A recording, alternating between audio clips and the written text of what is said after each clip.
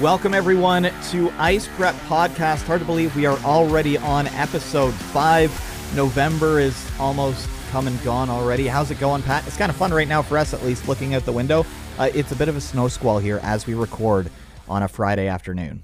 Yeah, it's kind of nice to see winter coming in. I'm a big fan of winter. I like the snow. I've always been kind of a snow fan. Maybe it's because I'm born in December. That's what I'm going to just blame it on. So that's the thing with November. You're taking part in Movember this year. I'm not, just because I think my wife would leave me if she ever saw me without a beard. But Movember going on for you. We linked to it last week. We'll link to it again in the description for this. But you're not the only one. There's a few NHL players, and one in particular that a lot of listeners may know. He's been kind of famous for this mustache now since last season. Is Auston Matthews taking a big part in it this year? Yeah, actually, in the All or Nothing series, when they were talking to him, to his family about it, I actually kind of gained a little bit of respect of the stash. The fact that he really saw it as like part of his heritage, being half Mexican. I don't know. I was just like, that's actually really sweet. That he saw it as something that he could do to kind of represent something along the lines of that, and I was like, that's pretty cool. And so for the fact that he said that if he raised $134,000, he would shave it off for Movember.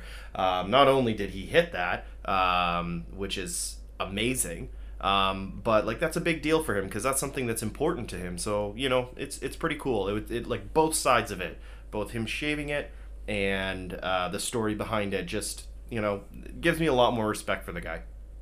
And it's nice that after all these years of Movember, because I can remember when it first started, it was this big thing. Like, if you went anywhere, probably every third or fourth guy you would see would have a mustache. Everybody knew. It's kind of tapered off over the last little bit, but then you get things like this, obviously, outside of the hockey world. Nobody would really know, but it's always great to see when you get players, especially superstars. You've got the Rocket Richard winner, who is spearheading this for the NHL this year. So that is awesome. You're also taking part, as I said. We'll get that link in the description as we get towards the end of November. By the time this airs, or by the time you hear it, you will have done something I would never do as a part of your Movember stuff. I would never do this, ever. Yeah, so a good friend of mine through work, he has convinced me to join him in his hot pepper eating. So actually this year I grew in my little tiny vegetable garden some Carolina Reapers. Now, for those that don't know, Carolina Reapers are currently, I know there's other peppers out there, but currently the hottest peppers in the world that you can just quickly and easily grow.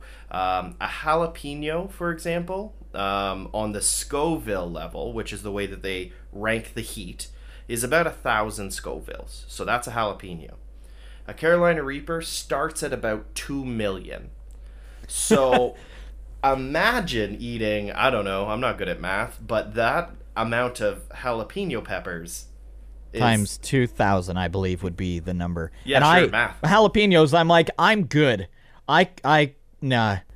I think I would struggle watching you do this because I would start to gag, just being like, nope, can't do it. Even if I caught a whiff of it, I'd probably be out for a week. Well, actually, I made some hot sauce out of it, out of the Reapers that I had in my backyard, and I had to grill them, or like you have to cook them before you can make a sauce out of them. So after reading a whole bunch of instructions, there was a lot of caution signs in those really, really long, when you're looking for a recipe, and it's just like they're telling you about like their time when they lived in, Czechoslovakia, and it was war torn, and they just talked about things for about 72 hours long, and you just needed the 3 ingredient recipe. So while I was going through those, all of them said, caution, you can't do this inside. You have to do this outside, or you need like box fans blowing all the air out a window right in front of it. Was the smell, even outside, I was coughing for about 2 days. These things are just unbelievably powerful. I'm pretty afraid, but it is for a good cause. So I am going to be live streaming it. So it would have already passed, but Yeah, so on the Friday night, I'm going to be live streaming it, and people can donate. It all goes to Movember. I'm putting my body on the line for it. Brian, unfortunately, has had to look at this really hacked up looking face with a mustache. I haven't had Right a now, beard. I gotta say, right now though, you kind of look like you've got the Matthews stash going on. Yes, it took it took a month. I actually shaved my mustache off a couple days early for some Halloween things. So it took a month to come in, and it's just a little bit more full than a teen stash. So it's not good, and I apologize to every single person that's had to look at my face via Zoom or in person, because it is Well, and not a it pleasant throws sight. people off too, because some inside hockey here is that Pat also is just gray. His hair is gray, and then down from there, it's normal colored. So, baby face with the black Austin Matthews mustache and gray hair. There's your visual for the week. Yeah, it's something. For Halloween, everyone joked that I didn't even need to wear a costume because I just went as the Snapchat filter of the baby. And then you slap a gray wig on it, and it is confusing. So thankfully, my wife hasn't left me. I was pretty certain she would. I mean, I would leave me. But no, so I'm really excited to not have just a mustache any longer, but also I have a pretty lofty goal. If I hit my goal, I'm going to be getting a tattoo to commemorate things too. So I'm really looking forward to getting my beard back. So anybody out there who is listening to this and you want to donate to Pat, as I said, we'll put that link in the description for the podcast once again. So thank you in advance to anybody who does donate to Pat, and thank you to everybody who has already. And one last thing before we switch off a topic of my weird looking face. The one thing that nobody prepared me for when it came to Movember is that my phone does not recognize my face that well anymore. It is a challenge to unlock my phone in any situation. So that is something, if you decide you're going to do Movember, I would recommend maybe resetting up the face scan. That's also why I haven't gotten my my passport photo, because I need to redo my passport, but I don't want this as the face that's on it. I don't want this for 7 years looking back at me. That might be the best first world problem I've heard all day. My phone can't recognize my face because I've got a mustache. Because I'm raising money for charity. Like, what a weird world. So yes, to circle back, big players like Matthews have been helping with this. I can remember years ago you had personalities like Jay and Dan on TSN. They had some of the craziest one. There's a lot of hockey analysts this year, if you've been watching, that have them. So it's good to see. I'm glad that it's still trucking along strong. But we're going to shift from talking about mustaches to something that, well, I'm wearing my Devils hat. I almost always wear my Devils hat. I've been wearing jerseys for almost all of these recordings. I'm not wearing one today. There's no rhyme or reason for it. But I do want to talk about the New Jersey jersey. Does that make sense? That's a mouthful and confusing. It's like the Buffalo situation. So for those that don't know, New Jersey has never had a third alternate jersey. So the New Jersey Devils, so New Jersey, has a New Jersey, but on it only says Jersey. So it's the New Jersey jersey. Make sense? Yeah, the jersey doesn't make sense, but that logic makes sense. I'm still so torn about the jersey. If you haven't seen it, basically all black, which is what fans have been asking for a long time. It has a bunch of white stripes on it. The lettering or the numbers on the back look amazing. They've got white with a red shadow, same with the lettering, but it's basically like cursive, just says Jersey on the front. If you're not from New Jersey, it kind of sucks. But if you are a Jersey native and you're a Devils fan, I can see that being the best thing ever, because one of their big branding things right now, anytime anything happens with the Devils, the governor of New Jersey is like the first person commenting on it or showing up at events. So there's a very big back and forth there, even with the entire state. But for non-New Jersey living fans, it's kind of it feels like a slap in the face. Yeah, I mean, if you haven't seen it, then, and you're listening to this podcast or listening to us on the radio, I don't understand how you haven't. It's been everywhere. The memes are fantastic, at least, but I'm not a big fan of it because it's missed out on just such a simple opportunity. I saw someone shortly after the image was released publicly, because it was accidentally leaked, but then they eventually released it publicly. And as the memes started to roll in, somebody added in just 2 little red devil horns above the word Jersey. And I was like, there you go. That fixes it. Now it is the New Jersey Devils. Whereas right now it just says Jersey. It could be literally any sports team whatsoever in New Jersey. There's nothing unique to it that makes it the Devils, except for like this tiny hint of red. But even then, it's not enough. And then there are a bunch of things, but they are like hidden. For example, in the collar has the 3 Stanley Cup years, but you can't see that if you're looking. There's something to do with the actual amount of stripes on the jersey. But if you don't know, then you don't know. I'm trying to be a fan of it because I have wanted a black alternate New Jersey Devils jersey for a long time. It's just so tough for me as somebody living in southwestern Ontario. Mind you, any hockey fan will know exactly what team it is if they've seen anything on this. So it has that going for it. It's almost like the gritty effect. Everybody will know just because of the fact that it's so out there.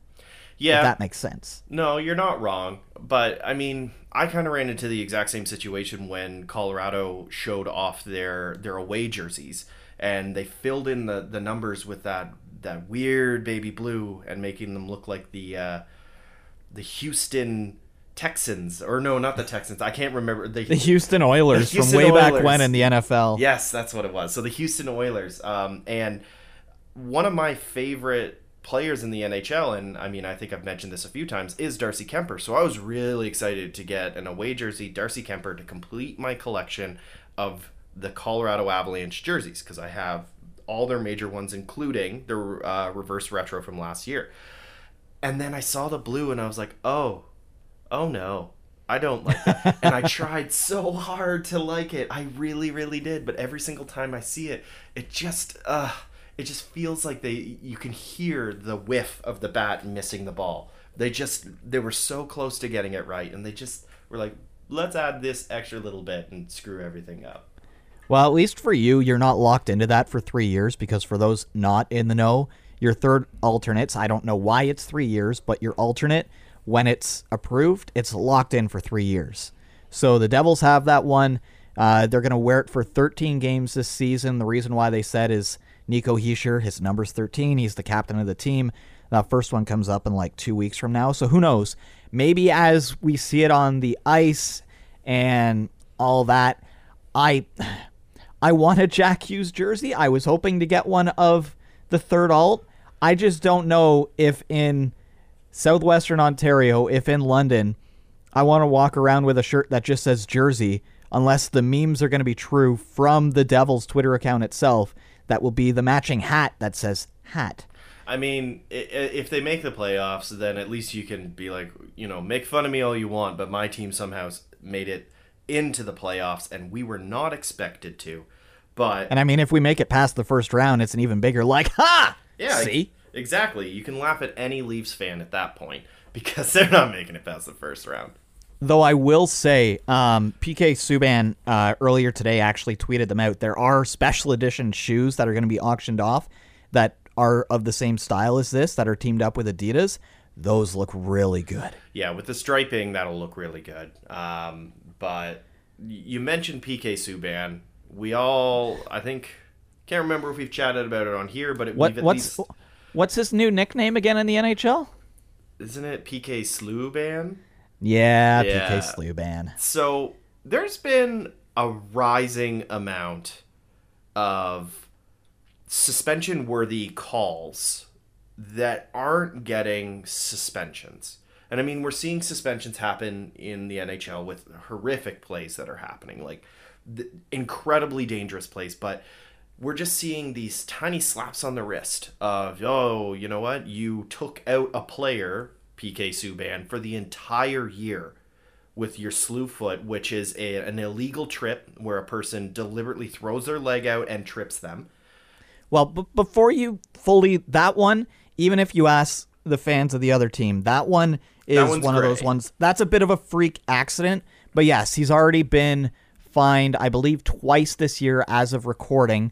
The first one, I believe, was $5,000. I know the second one was $15,000, but he makes $9.5 million a year. You want to do the math? That would be like for an average person being like, I just found a toonie on the ground. Yeah, that's like one coffee. Oh no, I just potentially took somebody out for a year. It just cost me a coffee. That's one of those things. I know it's locked into the CBA that they have to start doing less of fines and more of even a game suspension, because for some of those players, a game suspension could be worth 50, 60, 70, up to like $200,000. An example, I sent you, this one was somehow only a fine. It was between the Winnipeg Jets and the Columbus Blue Jackets. Alex Texier of the Columbus Blue Jackets scores the empty net goal. Josh Morrissey, in anger, basically baseball swings his stick, hits Texier in the leg, goes flying. It's very vicious looking. Like, it looks like Barry Bonds is trying to swing for the fences in the middle of like the 80 home run saga that was happening. I can't believe that. And it was $5,000, not a suspension. It's ridiculous. And I mean, a baseball swing happened to the head in the Avalanche game. Where he's, I can't remember. I think it was against Newhook as well, or at least a it was Alex Newhook who got hit by it. Yeah, so a young kid just starting out in the league and he really didn't do anything bad, and he just gets whaled in the head by Tucker Poolman with a stick, and then the next time that they play him, he's back on the ice. Like, he's already that doesn't make any sense to me. Yeah, it's one of those weird... And then the NHL saying, we're going to crack down more on cross-checking this year. And they did for, like, the first maybe 2 weeks. And since then, you watch, it's the same thing back to last year. Look at McDavid, because he was 17 games in a row. They lost to Dallas. He didn't get a point. And then the very next game, he's obviously starting another streak again. The goal that he gets after he scores the goal gets cross-checked in the neck. His head goes off the crossbar, and there was nothing from that. There was a little bit of a scuffle after, but it's like, to me, I don't care if that is McDavid or if it's whoever on whatever team. Well. That happened exactly the same thing, except for it wasn't to the neck. It was to the numbers. He was cross-checked headfirst into the post. That happened in last year's playoffs as well. The NHL has a problem, and it's not just protecting their star players. It's protecting all of their players. And we're getting to a point where fans who are younger, like you and I, we can kind of remember back to that when it was like you look at old highlights of like Solani and there's literally players dragging off of them. Yeah. That to me, I don't like. I want to see the players taking advantage of the speed, not worried about, well, if this player is coming up with speed, there's about a 50-50 chance that he could end up really hurting himself because, the defender, they're not going to defend. They're not going after the puck. It's almost like, well, I don't care if I get a 2-minute penalty. I'm going to stop this goal. Whereas I don't know what the NHL has to do at this point, but I feel like the argument has gotten a lot bigger than you can't just be protecting the stars because, like as you said, Newhook gets a baseball bat swung style. You had Texier having that. It's every single day. The NHL PR account is tweeting out like 7 or 8 suspensions. They're all $5,000, even if a player's making league min. That's not a suspension. That's a fine at that point. A fine, sorry. Yeah, and like Tucker, I think it was Tucker Poolman, the one that did the baseball swing to Newhook's head. He got 1 game, and it's just like, that's a vicious attack. His wasn't as 2 vicious. Games. Sorry. Oh, was it a 2 game? Yeah, it was 2 games. For high sticking. Yeah, so I understand that the rule book is difficult to call by at times, especially in the heat and speed of the game. With the game speeding up, it's hard to see those things happen live. I get it. The refs have a very difficult job, but 2 games for a deliberate swing to the head or even a swing to the shin. I don't know what amount he's going to get for that awful hit, but it's just not enough. That is a malicious attack. Just to correct something, we're both wrong on the Avs player. It was Kiefer Sherwood. Sherwood. So he's also younger player. Yes, so then here's the difference. So because Tucker Poolman was suspended 2 games, you've heard us talk about $5,000 is the maximum fine in the CBA for some situations. Sometimes it's $2,500. Tucker Poolman ends up having to forfeit $25,000 in U.S. salary instead. Start throwing out suspensions instead of these fines when it's bad if you want players to stop doing things. Or if you're going to fine them an amount of money that actually is something that's bigger than just a little bit. I know $25,000. They can't, though, because of the collective bargaining agreement. That's the issue. I know. And there's a new one coming up, and it may only change if there's a new strike in the NHL, which nobody wants to see. But something's got to give. And, like, the fact, I believe we talked about this, the fact that Crosby basically threw a body judo into the flipped a guy and got nothing for it, like, that's how you know it's getting bad, when you've got players like Crosby doing that and nothing happens. Well, everybody was like, yeah. You'd be mad. I'd be mad if, like, here I am and I'm dragging bodies behind me, like you said that Solani was doing, and they're not calling anything. Or if, you get slashed in the face or slashed in the shin, or, like, your face busts open because of a malicious attack, and they're just or Marner has lost 4 teeth this year, and I think only one of them has been called, and weren't they all like high stickings, and only one has been called? Yeah. Because the refs are like, oh, well, look at that. There's a fan that's got a funky jersey on. I'm not going to look at the ice. The NHL is like the MLB. Yeah, the NHL is like the MLB. They have to put in, they have to do more with robotic refs, robotic umps. Yes, it's a very fast game. Technology exists now that it should take AI a split second to determine something instead of them having to do a 5-minute call to determine it. We're going off on a tangent on this, but it's a big deal, like, because you've got this weird duality of things where you're not making any calls on any of the star players, and then everyone's saying we're seeing McDavid in his peak, but Crosby, we missed out on that. And, like, I'm not a big Crosby fan because of the way that he handled the Memorial Cup here in London, I'm petty, but hey, we won. We won, and that's why I didn't like it, because he was just kind of a crybaby about the fact that he lost. But anyways, it's just, it doesn't make any sense that you're not going to protect these stars, because you look at Crosby and we were robbed of his peak time because of the amount of injuries that he was in. And I know they've gotten better, but at the same time... And he still put up, like, almost record-breaking at the time amount of points. Totally. But McDavid is going to get hurt again. Like, you look Giordano already did it once. Yeah, Giordano almost ended his career. If you want to go, like, the PCL is the thing that he tore in the back of his knee, the muscle there, that is crucial for any human to just stand, let alone skate at the velocity that he's doing. So there was that documentary that they did a couple of years back that was incredible, kind of outlining his rehabbing back. But still, like, that could have been a career-ending injury, and then we never would have seen this. But you know what? He got, probably 2 minutes? Probably didn't even get a fine. I can't even remember if he got fined. I can't remember with that one, but yeah, the NHL,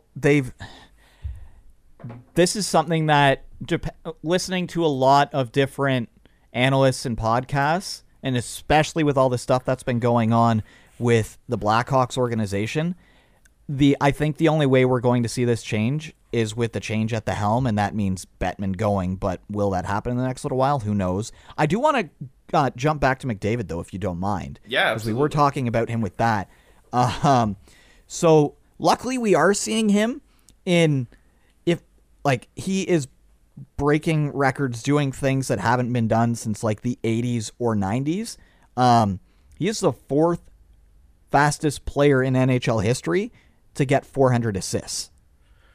Yeah. There's certain things like that I didn't think we would ever see in our lifetime, because I hear from my dad. He used to watch Gretzky in Edmonton, and he was like, it's unreal.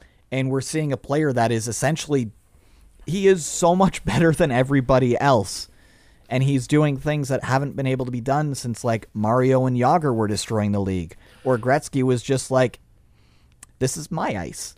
Yeah, and it's just kind of showing that he is what everybody likes to say, the next generation of hockey. With every single young player coming into the game, they're somehow, every single one of them is the next generation of hockey. McDavid actually is. Because that's what Gretzky did. Gretzky made everyone on the ice around them look silly and stupid because he was so good. He was there's a reason he has the title of the Great One. I almost said McJesus because that's what the internet. Wrong player. That's what the internet has dubbed McDavid. But like Gretzky was unbelievably talented. Like I love going back and just looking at some of the highlights and stuff, like hopping on YouTube and just putting them on just to see the way that he just was making the entire league look foolish. And that's what McDavid is doing right now. We've seen 2 goals where he has gone up against more than half of the players on the opposing team on the ice, and he puts it in the net like they're not even there. It's unreal what he's able to do. When he shut down hard. You look what Miro Heiskanen did in that one game when they played Dallas and they ruined his point streak from April.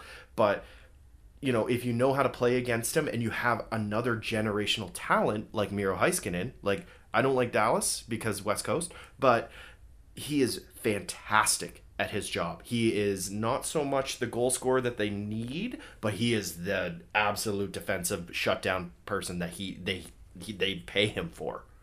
Heiskanen is one of those players that if he was in the East, and when I'm saying that, basically like Pittsburgh up to about Detroit area with Toronto included, if he's on one of those teams, he is one of the faces that you see on every single NHL ad that exists. Absolutely. Like if he played with Pittsburgh, I would hate to play Pittsburgh. I don't know why. When you said Pittsburgh and just the thought of him on that team, it like him and Letang on the same team would be just unfair. It made the hair on my arm stand up. Like I just did not like that at all.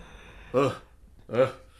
And then you look at a teammate of McDavid, jumping back to him. How can you not talk about Draisaitl right now? My favorite thing is every single time he's doing a press conference after a game, you have to remember he's German, so the German humor is just fantastic. They're asking him all these things like, so you're going to score 82 and 82. He's like, really?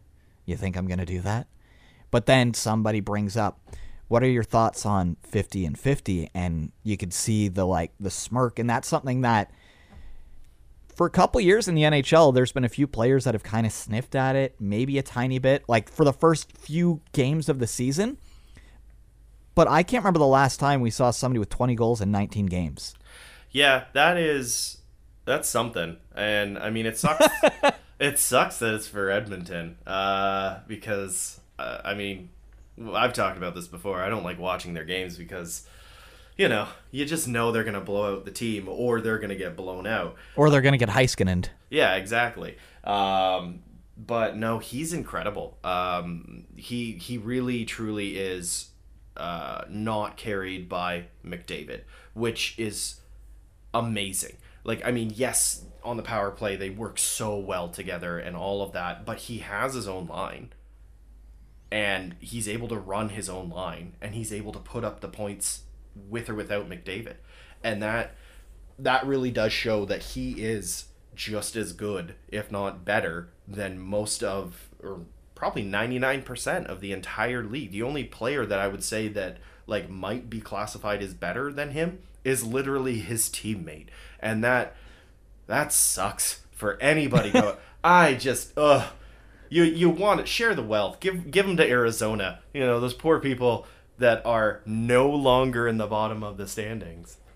Yeah, that's a whole other thing. Well, looking at Draisaitl quick, this is how you know a player is at an unreal caliber of player. 40 points, 20 goals, 20 assists. Yes. And then, of course, Edmonton's power play is breaking records this year. He's got 10 power play goals, 16 power play points. He's even got a shorthanded goal. So he's kind of all over the ice. He's one of those weird players that you watch too, because it seems like he shouldn't be able to do the things that he does, but it just somehow manages to work out for him. Yeah, the talent is real. I mean, with McKinnon out, I highly doubt that we're going to be seeing him doing any kind of Hart run or anything like that, which is unfortunate. You know, I was really hopeful that this was going to be his year. But on the other side of things, boy, am I glad that McKinnon is out and is not going to be able to do a Hart run this year, because even if he put every single ounce of his body into his game this year, he wouldn't be able to do what what McDavid and Draisaitl are doing. They are unstoppable unless you're Miro Heiskanen. And that's going to be an interesting thing, just looking ahead at the Hart, because obviously when you take Taylor Hall out of it, they're the winners the last little while. Is it going to be a situation where the Riders are going to end up splitting them and then somebody sneaks in? You never really know with that situation what's going to happen. Then just a quick nod a little south of Edmonton, Calgary is they're the real deal. Yeah, again, damn it. I don't know. I just have this bias against the teams there. I know that I see them a lot more with the Avalanche and everything like that, but even still, like I know that we haven't seen the battle for Alberta yet, not this year, or have we? I don't think we have. I can't remember. I will look that up really quick.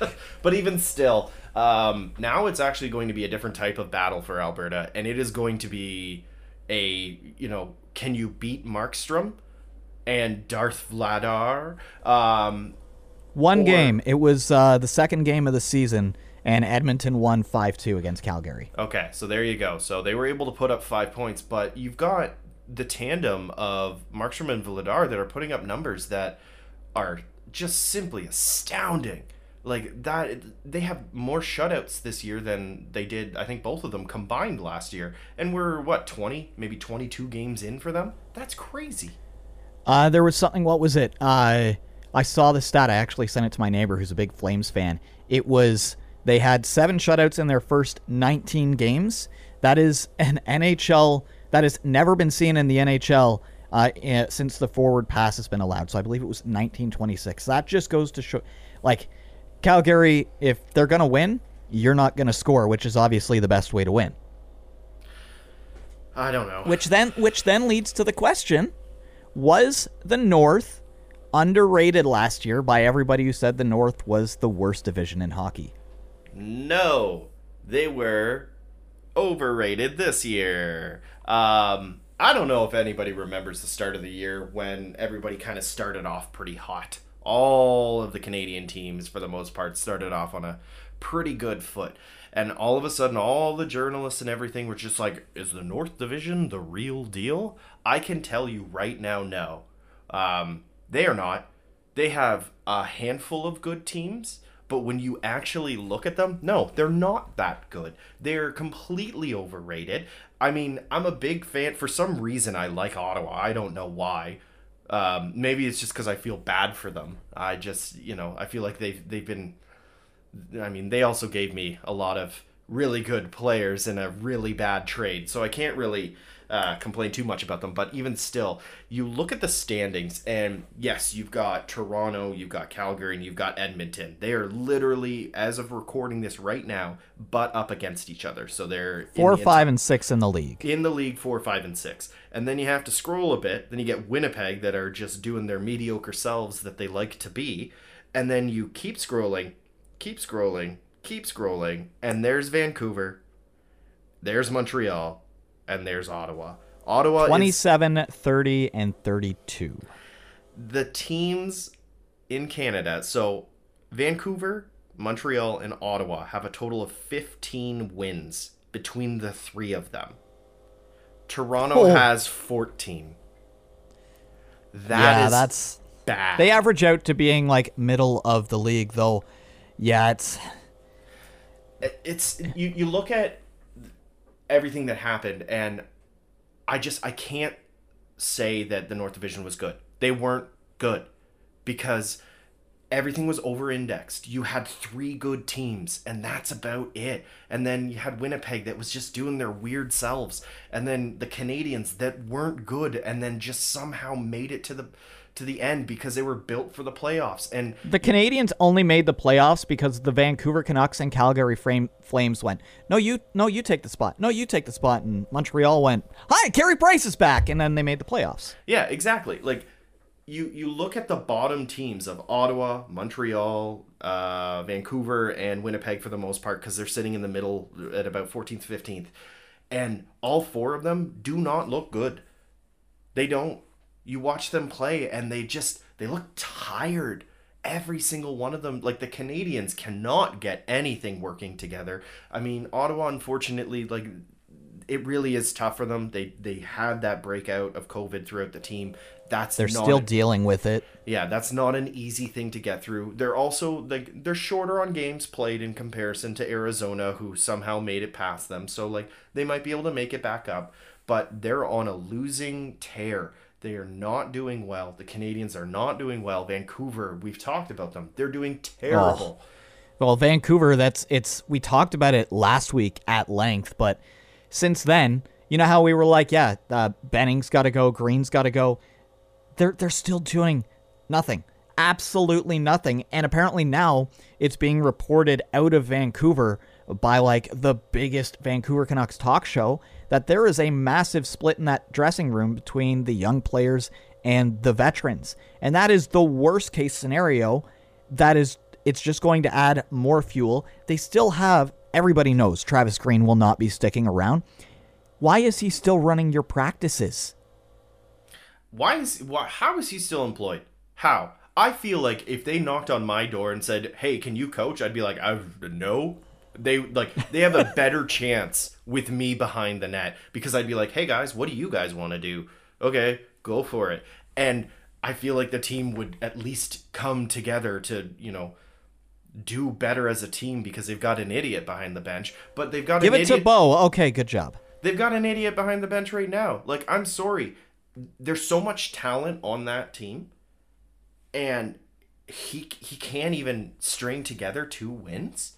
Come on, like, you've got it. There's something wrong, and it starts with the coaching, plain and simple. Like, I know obviously the players are equally at fault for not winning the games. It's not all on the coach. I'm aware of this, but at the same time, like, you've got to make a change. That's why they put in the goalie, or they put in the backup if they're getting blown out in a game. Shake it up, change it up. The goalie clearly isn't working. Swap him out, put in the backup, and let's see if the team can rally and come back. It's happened before. So why not? Why are they still letting this bleed happen? They've got this gaping wound, and they're just like, it's fine. We'll just put a single Band-Aid over our arm that's missing. Like, ignore the leprosy. It's just unreal how they're just okay with this. It's literally the meme of the dog sitting in the house that's on fire, and they're the dog going, "This is fine," taking a sip of his coffee, pretending like nothing's wrong, and then he eventually melts. And that's what's going to happen. It's going to happen to Vancouver if they don't do something very, very soon, like within the next week. It's too late. And then you're going to have this, you've already mentioned, there's a division within the team. You're going to have even further division, and then people are going to be asking to leave. And that is the worst thing you can do for Vancouver. Well, and as we're talking about this, articles are starting to come out of Vancouver from people that are a heck of a lot smarter than us. We were talking about the divide between the veterans and the young players. Now it's basically the call of, you have to get rid of JT Miller. He's one of the big veterans that is going up against Bo Horvat. They're saying if JT Miller is not traded out, that's going to cause even more issues for this organization going forward because of that split. And I mean, there's already the rumors that Bo has said, when my contract is up in 2 years, I'm gone. And you talk to people that are Vancouver Canucks fans, they already think that that's going to happen, even if everything gets fixed. I mean, I'm wondering if this JT Miller situation is a Taylor Hall situation in New Jersey, where you've got one player that's doing everything for the team, pretty much putting up all the points. Unfortunately, they're not winning like New Jersey did. So here he is. He's earning his contract for the next team he's going to go to, pretty much. But he's clearly the poison on the team. Yeah, it's one of those weird situations. And who knows, maybe he's currently their best forward that they have. Maybe he's one of those pieces that goes somewhere else. You get something back. You just do a straight up hockey trade with another team that has a player that they need to get rid of that's kind of playing well. Sometimes it can be one of those things, but at the same time, if you're a Vancouver Canucks fan, you don't want a single trade to be a fix, because that's just putting a Band-Aid, as you said, on a gaping wound. There's still the other issue of like almost a decade of the same GM not getting fired for trying to repeat what happened when they lost in the Stanley Cup Finals. They're trying to go back to that. It hasn't worked. What's the definition of insanity, Pat? Do you know it? Doing the same thing over and over, expecting different results. And that is the definition of the Vancouver Canucks right now. Experience Vancouver Canucks hockey. Not good. But we're going to talk... We talked about how JT Miller is the sort of... I kind of see him as the person going around with a knife. And he's the one causing these wounds. So if you remove that and bring in somebody that, you know, is the happy puppy, like a Jack Campbell sort of thing, into the team, great for morale. Would that be a fix? So one player could be the fix. When you think about it, you come in, you've got a really, really good, solid person, somebody that's going to prop Horvat up. He's your captain.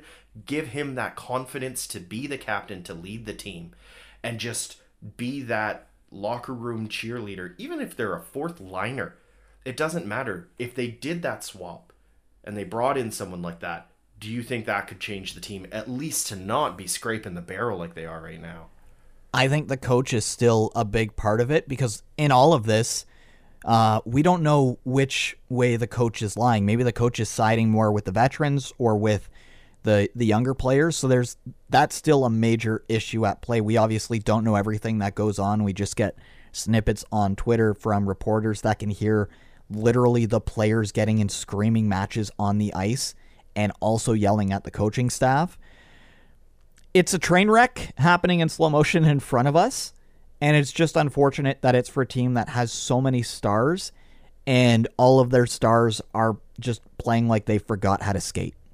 I mean, the one thing I'm really excited for is the documentary that's going to be coming out in about 4 years, and it'll be like how Vancouver went wrong, and it'll just be like a whole how bunch Vancouver turned things around, and we know that's probably how it will happen. It'll be, one player comes in, he's got the magic beans, and yep, ta-da, Vancouver just goes, they win 15 games in a row. Yeah. If I'm right on this one and I'm wrong on everything else, it's going to be really sad. I mean, yeah, but when you talk about magic beans, I think we need to talk about the magic beans that Nazem Kadri has found in his offseason. What in the hell is happening in Colorado? I know it's a contract year for Naz. Oh, and he's going to earn money. But not only is he leading the Avalanche in points right now, there's also the fact that he is just a few points behind Connor McDavid. He is fourth in the league in points currently. Obviously, you don't have your number one center. He's currently injured, so Naz has kind of stepped up. He is looking like the player that every Leaf fan thought they were going to get when he was drafted from the London Knights. He was obviously very good for the Leafs at what he did, but then he'd get suspended every single year, and that trend has actually pretty much continued. But he's finally, it's just all coming together. It's like the magic of Kadri is there. Everything is clicking. It's great to see. I am still a huge Kadri fan. Obviously, he's a Londoner. He still does a lot of great stuff in and around the city, but when he succeeds, it's fun to watch. He's one of those players that when he's happy, if it's not against your team, you're just like, hey. It's like the Paul Rudd meme. Look at us. I mean, he's on the lips of most of Twitter, at least hockey Twitter, year round. Anytime there's a suspension, the joke of, and Nazem Kadri gets 5 games for Sidney Crosby throwing someone into the boards. And the New York Rangers have been fined $250,000. Yeah, exactly. But no, it's interesting to watch him because he doesn't look any different. That's the part that's confusing to me. When I've been watching him play, he's still a little sloppy with his hands. He's always been a little sloppy when he enters the offensive zone. he kind of bobbles it. He doesn't look great. He always looks like he's a little uncomfortable almost. Like he looks like he shouldn't be the one bringing the puck in almost. Is usually what it feels like. His passes aren't the crispest things in the world. He's not making any incredible plays. Name one goal that you've seen him make. I don't think there is one. It's just one of those. There are certain players, and here's a great example. His name is Leon Draisaitl. He is always in the right place at the right time, and it seems like Kadri's finally got that back. He's like, hey, if I'm here at this moment, and I can just kind of inch back that tiny bit to make space, it's, yeah, as you said, there's no discernible difference when you watch him on the ice, but for whatever reason, he is fourth in the league right now in points, and I mean, he's got the longest streak as of recording right now. He currently has the longest point streak in the league. Like, not Connor McDavid, not Leon Draisaitl, Nazem Kadri. This couldn't have happened for your Avalanche at a better time, because they're now 10-5-1. They're 8-1-1 in their last 10. I'm pretty sure they were in their last 10 when we had first talked about you going more gray. They were a 500 hockey team. Yeah. Since then, it's been on an unreal tear, and it's almost one of those things like with the Leafs. If the big four don't score, then the Leafs don't win. And right now, it's basically, well, if Naz can score or get points, we're going to win. You're getting goaltending as well, which helps. Well, so actually, we're not really getting that great of goaltending, which is confusing. Because Darcy Kemper is a very good goaltender, but he's not doing very well. Well, it helps if your skate stays on your foot. Well, yeah, there's that, and like we'll probably talk about Skategate shortly. But the one thing that I've been noticing is that how much of an impact Val Nichushkin has on the team. So he was out with an injury for a few weeks because he needed. I can't even remember if it happened in game or if it was off ice, but he was out, and I didn't think it was that big of a loss until he came back, and he literally, the first game he was back, he scored the first goal in the game. He's not a big points getter, but he is grindy. He goes into the corners, which is super important. He's big. Like, you notice him on the ice, and he is fast. That's why they call him the Train. He's such a solid player, and he's just all around good. He creates these chances, or he at least takes these shots that are just tricky for the goaltender. He doesn't score on a lot of them, but he makes the goaltender work for their save. And because they have to work to save it, it then opens up these opportunities, or it makes the goalie shaky. His presence on the ice is fantastic. I can see why everyone was so excited when Nuke showed up and was like so pumped. He was drafted originally by the Dallas Stars. He was supposed to be this incredible young player, and he's kind of coming into his own now, thankfully, on the Avs. And I mean, incredible young player on the Avs. You can't ignore Makar. He was out for a bit as well, and you watch him. He was out for a bit, but he's still near the top of defensemen for scoring. Like everybody looks at, well, Adam Fox is just being Adam Fox again, which is unreal. Yep. Quinn Hughes gets a lot of love, but I think at least this year, the Makar versus Hughes argument, it's not even close. No. Until the next Hughes comes into the league, and then you and I can argue with each other. Yeah, exactly. We're looking at the wrong Hughes here. But no, Makar, with McKinnon out, the one thing that I think I even mentioned it to you, I just said, as long as Makar does what McKinnon does on the power play, the Avs are okay. And that's 100% what he's been doing. He goes to that same top of the circle where McKinnon likes to sit, very much like Ovi.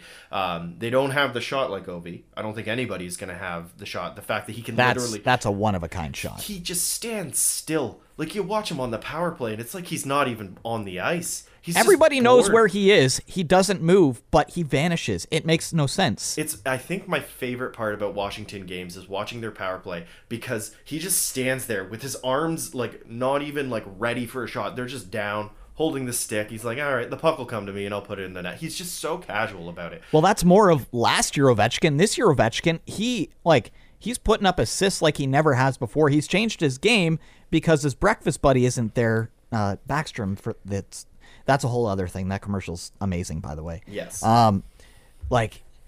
Makar, between Makar and Kadri, they are making up for the fact that the two supposed forward stars on your team are not performing, and you're missing the star on your team. So it's working out for Colorado. And hey, I've said this to you in the past. It's one of those things.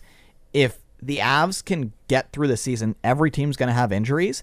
If they can play well without McKinnon or without Landeskog or without Rantanen, and they can still put up the wins, that bodes well as you get towards the playoffs. And you'd much rather see this happening, I don't know, in November compared to when your star player gets injured in March or April. So I know that that's usually the argument of, it's better to get the injury bug out of the way right at the beginning. I don't think it is. I would rather my team be healthy. If they get hurt if they get hurt at the start of the season, they're not 100% coming back on the ice. They're coming back earlier than they should be. And then you hear about these surgeries in the off season. It's like, he had to get his skull replaced. He's missing, 4 of his, fingers, so we had to put those back on. Like these surgeries that are just ridiculous. And it's all from injuries that happen early in the season, very rarely in the playoffs. Or like these are nagging injuries that either get re-aggravated throughout the season or in the playoffs, or they just, they've never healed properly. But sometimes your team rallies around it, and you go 8-1-1 in your last 10. So it's a tough balance. It's a tough scale to look at. I can say the exact same thing about the New Jersey Devils. When Jack Hughes went down, everybody was like, well, New Jersey is going to be bottom of the league.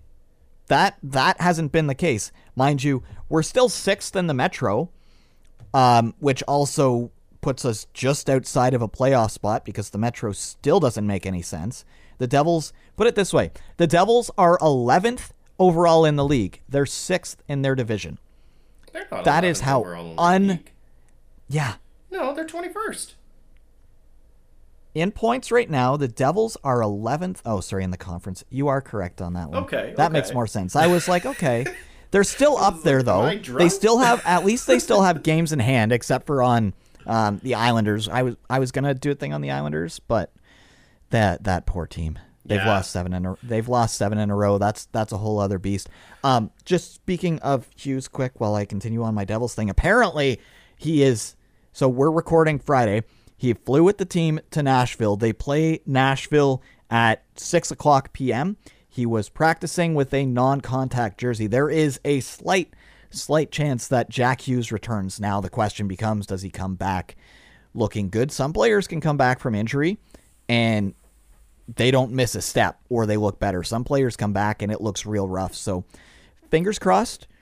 We'll see what happens with that one because the Devils have one of the hottest rookies in the league essentially carrying this team right now in Dawson Mercer. They just picked up, funny story. So three of the players that Seattle drafted at the expansion draft are back on their original team. And the latest being Nathan Bastian is back with the New Jersey Devils. He's going to slot in on that fourth line. And you know what every fourth line needs is a big 6-foot+ pound guy that's 200+ pounds that just goes into the corner and goes, yeah, you're not getting that puck. Yeah. But back to Hughes, though, as much as it's great to see Bastian back and Mercer stepping up, because that's really what he did, is he stepped up. But Hughes, I'm a little concerned with him, and I know I said the exact same thing at the start of the season when he was coming in hurt, and I was like, we'll see. And then he, made me look stupid.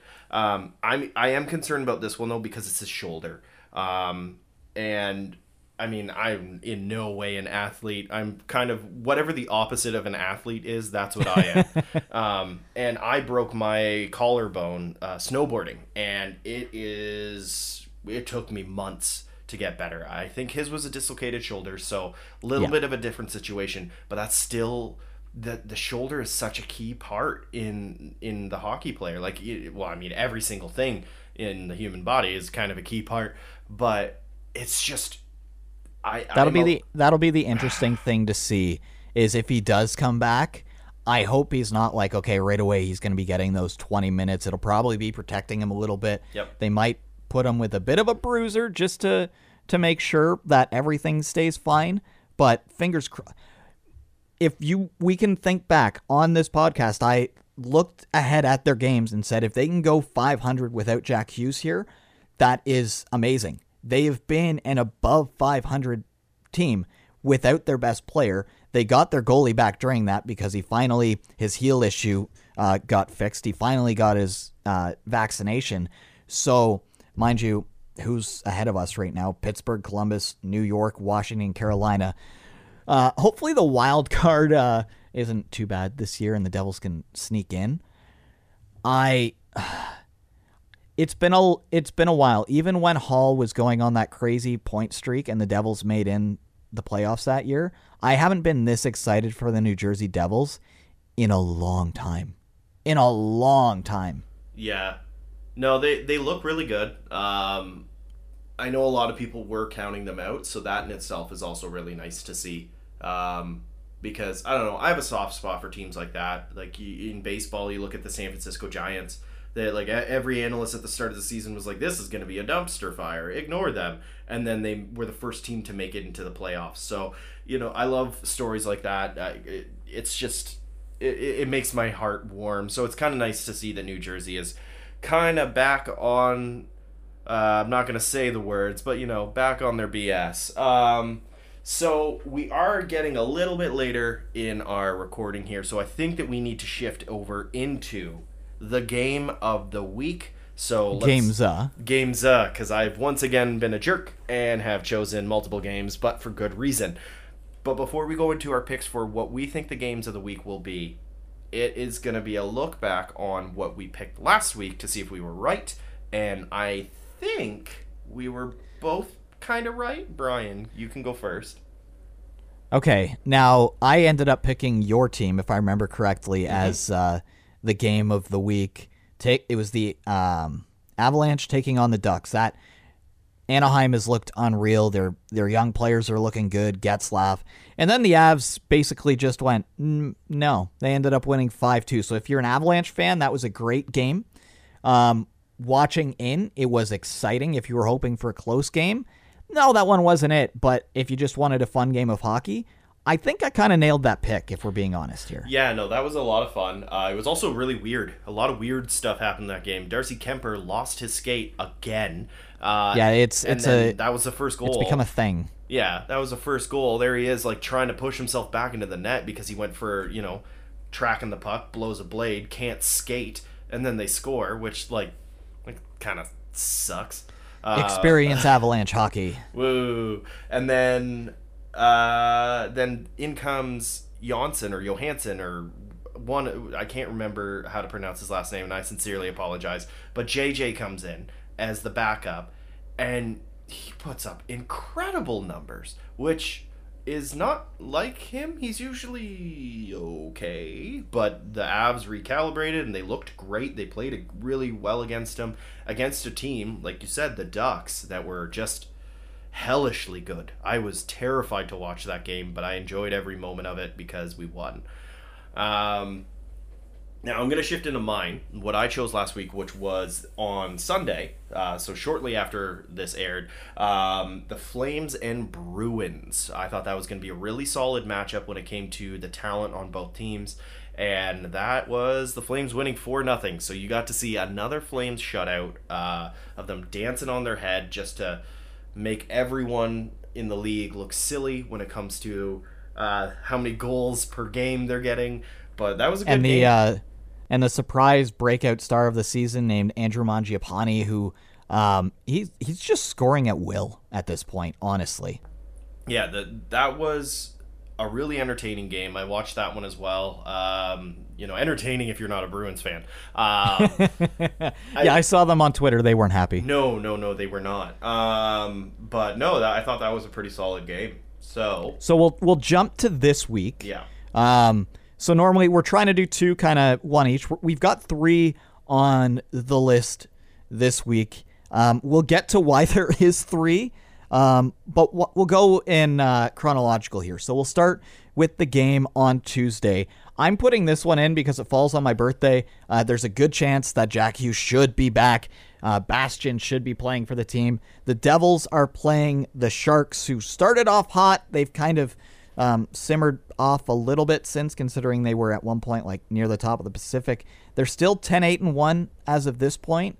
That's one of those games that I'm hoping it's just unfair. The Devils look super strong. They absolutely destroy them. They go 7-3 like they did against Florida. I'm just putting that one in because the Devils game falls on my birthday, if I'm being honest. No, there's nothing wrong with being a homer on it, because I'm also going to be a homer, and I'm going to be choosing the Leafs versus the Avs on Wednesday, December 1st. So the first Avalanche and the first Leafs game in December. That one legitimately is going to be a matchup to watch. I feel like if there's a chance, like people could even, like while watching the game, call it, this could be the Cup final sort of preview. You've got the East, you've got the West, and they're going to be going head to head. Granted, McKinnon won't be back, but even still. If I'm not mistaken, were you not at the last time the Avs and Leafs played in Toronto because of the pandemic? You might be right. The last game I saw them was Buffalo, so I watched. And it was Buffalo. And it was a comeback win for the Avalanche, because I remember that the Leafs had gone up and then the Avs came back and won that one. Yeah. If I'm not mistaken, you were at that last one between these two in Toronto. So yeah, the game I went to, Carl Soderberg got a hat trick. And that was the game that Jake Gardiner got booed. So I don't think it was that. I think that was the season before. That was 2018. So we've seen them since. That was 2019. January 14th, 2019. Was it? Yes. Oh, yeah, because then, in 2020, I went to the Buffalo game. And it was just before, it was February 3rd or February 2nd in Buffalo. So that's a whole other tangent. I'll find out before the show ends. We're rambling about things. Leafs Avs, I think that'll be a really good matchup. You've got a couple players that are going to be out to prove themselves. You've got Kadri against his former team, trying to, keep his streak alive. Hopefully it's still alive by then. But then you also got on the other side, you've got Kerfoot. And I think that the two of them bring completely different but also very similar elements of their game to the teams that they play for. I think that'll be a really good matchup. Even with McKinnon out of the lineup, I think that that'll be a hell of a game to watch. And then also on December 1st, the other game that I highly suggest. And I did find it. They did have one more. It was in December, so December 4th of 2019. The Avs won that one as well. There you go. 3-1. So Avs Leafs, looks like the stats are on my side, but they're not even playing in Toronto. They're playing in Colorado because the Leafs are Leafs are doing their West Coast trip. So that one is actually a 7:30 game, which is kind of nice. So I get to watch a game that doesn't go past 1 in the morning. But the other game that I'm suggesting is also a 7:30 game. It's also December 1st, and that is going to be the Battle of the Bad. Yes, another Battle of the Bad. Vancouver. Someone eventually has to win. Vancouver versus Ottawa. Let's see what this dumpster fire rolling downhill, like when they collide at the base of the two hills, let's see what happens. Because there could be a chance that Ottawa is starting to get to this point too, where by the time of this game, during this game, or after this game, both head coaches are gone, potentially the general manager for Vancouver, potentially players on both sides. So it could be one of those things that both these teams, if they come in with a big losing streak, one team beats the other, maybe that team that loses, it's like, well, now it's really time to blow it up. So if you like seeing things kind of, if you're a type of person that likes to rubberneck when there's a crash on the road, you can't stop and help but look at it, this is the game for you. I don't know. My gut tells me it's going to be just like, it's going to be, I would rather watch the London Knights against like Sarnia Sting. I feel like that would be a much, much better game in comparison to these two teams. They've got so much talent and they don't know how to use it, is what it feels like. So it'll be fantastic to watch this entire masquerade that is what they like to call themselves as NHL teams. So that one is December 1st. The Leafs Avs is December 1st, and Devils Sharks is November 30th. So that's looking ahead coming for next week for the games that we'll definitely be following. Hey, who knows? Maybe you've done well following along with them yourselves and you've enjoyed a few of the games, because I think if we look back, they've all been relatively good games thus far. So I think that's a good spot to wrap it up for the week, Pat. I don't know about you. A good spot to finish up with episode 5. Oh, I mean, we could probably talk another 16 hours about teams. I really do think that the next one, we're going to have to talk a little bit more about the East and specifically the Columbus Blue Jackets. Okay, we'll save that one for next week. I think I kind of know where you want to go with that one. So I want to say thank you to everybody for tuning in to Ice Prep Podcast. You can find this, obviously, if you're listening. You know, we are on every major podcast network. Our Instagram that's mine, at Ice Prep Podcast. Same with Twitter. Same with TikTok. Same with YouTube.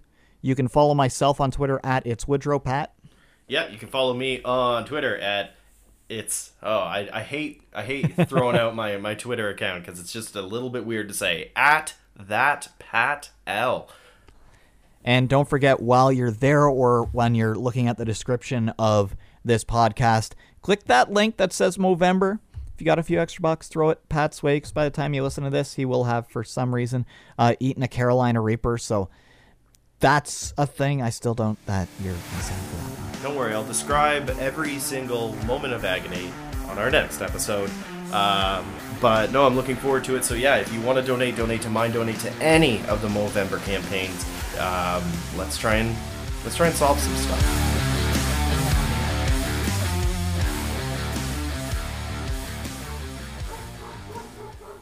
Lincoln, that's enough.